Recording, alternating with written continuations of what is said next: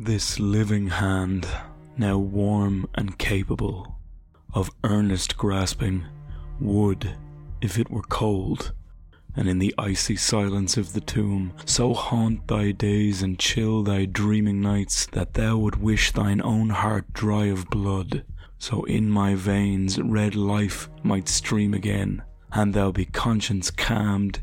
See, here it is, I hold it towards you. Hello, and welcome to a slightly different episode of the Words That Burn podcast. This one is Halloween themed, and so I've chosen 3 poems filled with a sense of dread and the macabre for you to listen to and learn a little bit about alongside me. Few words have encapsulated the sense of dread that comes with the darkness and death of life quite as well as the poem you just heard. The Living Hand, Now Warm and Capable by John Keats. Fittingly, it is something of a mystery poem, scribbled on the pages of another unfinished work. It's a fascinating piece of poetry, which came at the end of Keats' rather short life, as he died at the age of 25.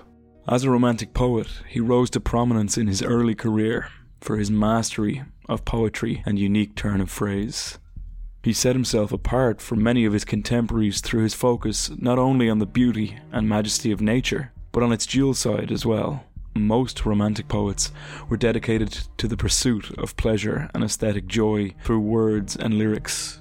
But Keats was convinced that in order to understand what it is to be human, the darkness of life had to be embraced as much as the light. Perhaps his own words say it best in a letter he wrote in 1818. The world is full of misery and heartbreak, pain, sickness and oppression, whereby this chamber of maiden thought becomes gradually darkened, and at the same time on all sides of its many doors are set open, but all dark, all leading to dark passages. We see not the balance of good and evil. We are in a mist. We are now in that state. We feel the burden of the mystery. To this point was Wordsworth come, as far as I can conceive that he wrote Tintern Abbey, and it seems to me that his genius is explorative of those dark passages. This poem is exceptionally dark in its own right. As I said, it was written in the final years of his career, when his work had diminished and critics showed no mercy. His health had begun to decline, and many believed these to be among his final lines. Perhaps this decline of circumstance explains the decay that seems to hang around the poem. This living hand, now warm and capable of earnest grasping, would, if it were cold and in the icy silence of the tomb, so haunt thy days and chill thy dreaming nights. Keats is all at once addressing his present and future. The warm hand here is more than likely his own, whereas the cold one is a reference to the death awaiting him. There's a phenomenal sense of atmosphere brought about with language like the icy silence of the tomb and verbs like grasping, which seem like a George Romero film, teeming with the living dead reaching from their graves. The spectre of death is embodied by the hand, constantly reminding Keats of his fate, haunting his own days and dreaming. In the second half, a strange ritual is envisioned, that thou would wish thine own heart dry of blood, so in my veins red life might stream again, and thou be conscience calmed. See, here it is, I hold it towards you. The reader is addressed here. There is a plea for a transfer of life force. Perhaps the previous lines were an appeal for pity. It is the reader who would be haunted by Keats' decline, his lack of vigour, his dwindling gift, a thing to be pitied. He is certain that those who listen would wish their own heart dry of blood, to revivify both Keats and his career. Those who might be willing to sacrifice are left in no doubt that Keats would welcome such a gift, a chance to return to what was. In the final line of the poem, he ominously stretches forward, I hold it towards you. There is a strange claustrophobia, and the reader feels they may not escape. The language in this brief poem barely a poem, is laced with the duality I mentioned earlier. The imagery seems to exist in opposition to itself. Warm, cold, living, tomb, days, nights, dry, stream. There is a continuous balance of life and death, darkness and light. For me, the poem is almost vampiric. It's hard not to imagine the likes of Bram Stoker or Edgar Allan Poe taking a macabre inspiration from it years down the line. There is an intense finality to the words, one that tolls a fatalistic bell, one that perfectly matches the effect this poem has on the reader, haunting them well after they've finished reading it. That haunting, otherworldly quality is ever present in my next choice. Even now, this landscape is assembling. The hills darken. The oxen sleep in their blue yoke. The fields having been picked clean. The sheaves bound evenly and piled at the roadside among cinquefoil as the toothed moon rises. This is the barrenness of harvest or pestilence, and the wife leaning out the window with her hand extended as in payment, and the seeds distinct, gold, calling, "Come here, little one," and the soul creeps out of the tree. This is All Hallows by Louise Gluck, the latest poet to win the Nobel Prize for Literature. She was granted the prize for her unmistakable voice that with austere beauty makes individual existence universal. The concept of austere beauty is very present here, becoming a kind of grim beauty in the strange transformative process of each line. This poem is a kind of homage to Halloween all over. Her opening lines invoke much of the traditional imagery of the Celtic harvest festival, Samhain, and Halloween in general. Even now the landscape is assembling. The hills darken. The oxen sleep in their blue yoke. The fields having been picked clean. The sheaves bound evenly and piled at the roadside among cinquefoil as the toothed moon rises.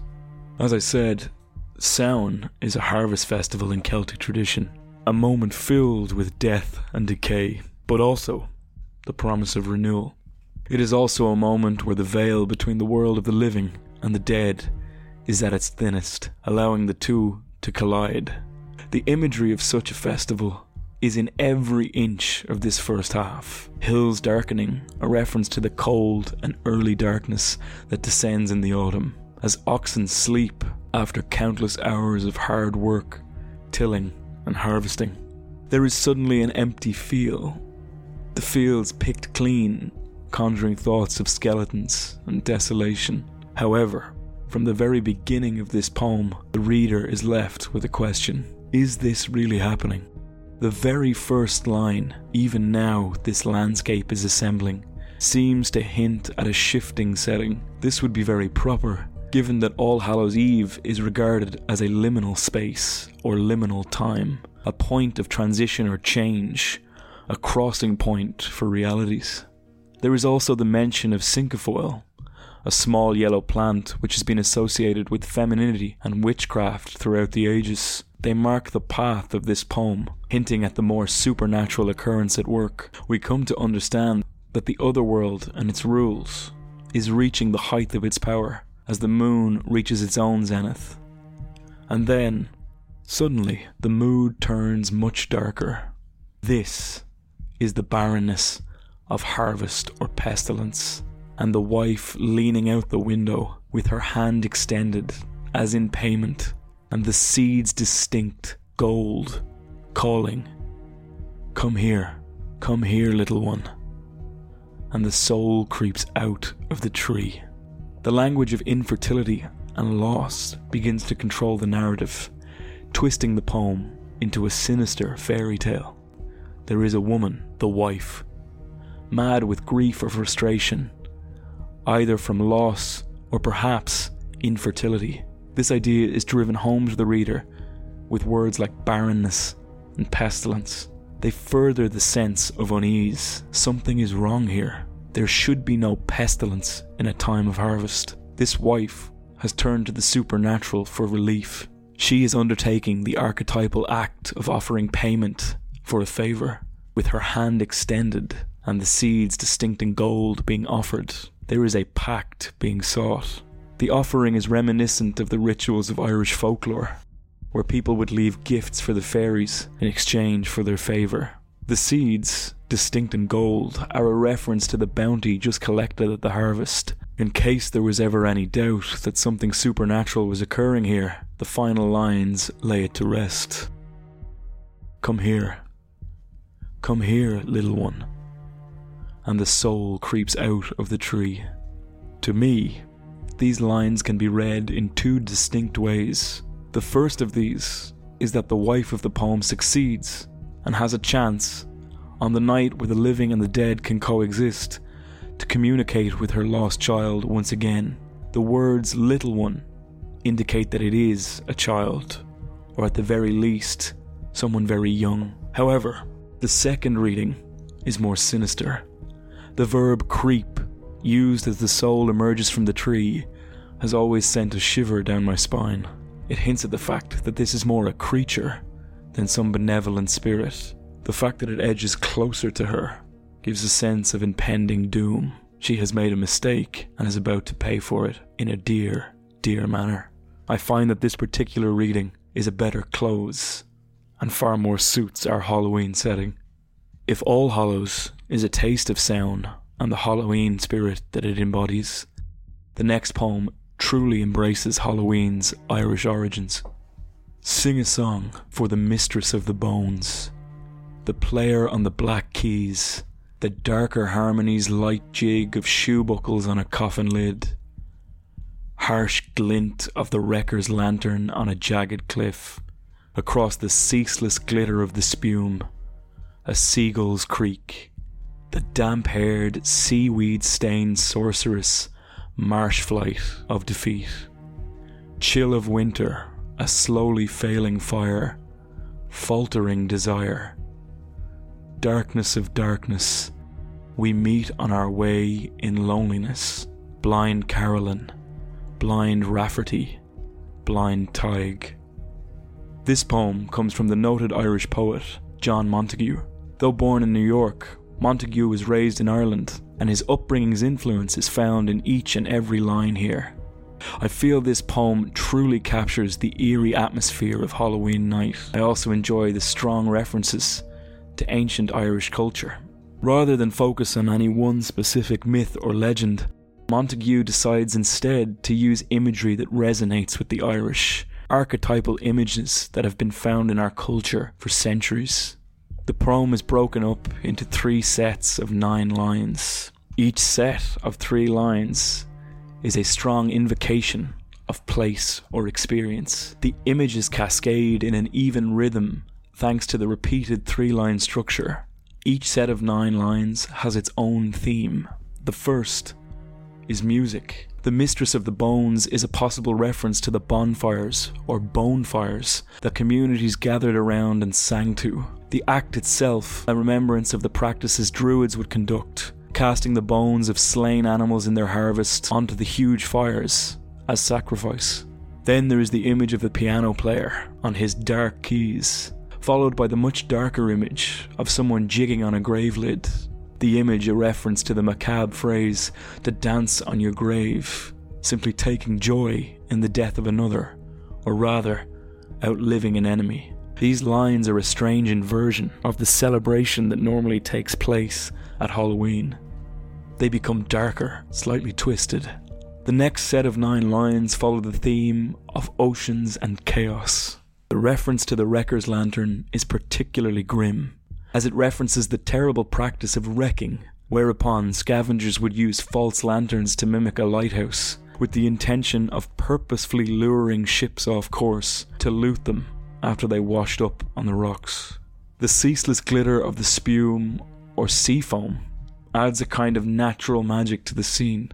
This mystical tone sealed with the mention of the seaweed-stained sorceress, possible reference to the Celtic notion of the Cailleach, the personification of weather and winter in the form of a crone. It is both a recognition of Celtic origin and a nod to the fact that November and the winter weather follows the festival. We move to the final section of 9 lines, and the darkness of a Halloween night is granted an almost ritual quality. The slowly failing fire, another reference to the bonfires that litter the night, but this time emphasizing their decline. Revelry fades away. Winter takes hold as the heat of the fire, and that desire, fades like a memory. The darkness sets in, and as the poet walks home, he is met by the ghosts on what seems to be a cold, long country road. Blind Carolyn, Blind Rafferty, Blind Tig. An obscure and unusual reference. Each man here is a renowned artist in their time. The first is a reference to Turlough O'Carolan, an Irish harpist and composer. Many of the jigs and reels that Irish people dance to on Halloween night are based on his work. The second ghost is that of Antoine O'Rafferty, an Irish poet often referred to as the last of the wandering bards. And finally, there is Blind Tig, who is really Tig Dáil Ó Wigan, another bard of phenomenal prominence who wrote in Gaeilge. Perhaps, on this night, during the thinning of the veils, Montague feels that these long-past poets walk with him and guide his work. Of the 3 poems, this one resonates the most with me. In Gaeilge, Samhain is the name we give to the month of November, and so Montague's poem encompasses not only Halloween night, but also All Hallows Day and the slow decay and bitter cold of the season that follows it. I hope you've enjoyed this slightly spookier episode of the Words That Burn podcast. The poems are meant to be listened to and enjoyed, and I hope my analysis hasn't taken away from the chilling effect they are meant to induce. These are, as always, my interpretations.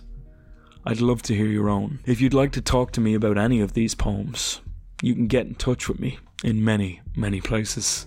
Send me an email at wordsthatburnpodcast@gmail.com. Find me on Instagram at wordsthatburnpodcast. You can find the show notes for this episode complete with full references at wordsthatburnpodcast.com. This episode was written and produced by me, Benjamin Colopy. The music for this week's episode was provided by Sergei Chereminisov and is used under Creative Commons license. I wish you a very happy Halloween, and I hope that you are safe and that you will join me again very, very soon.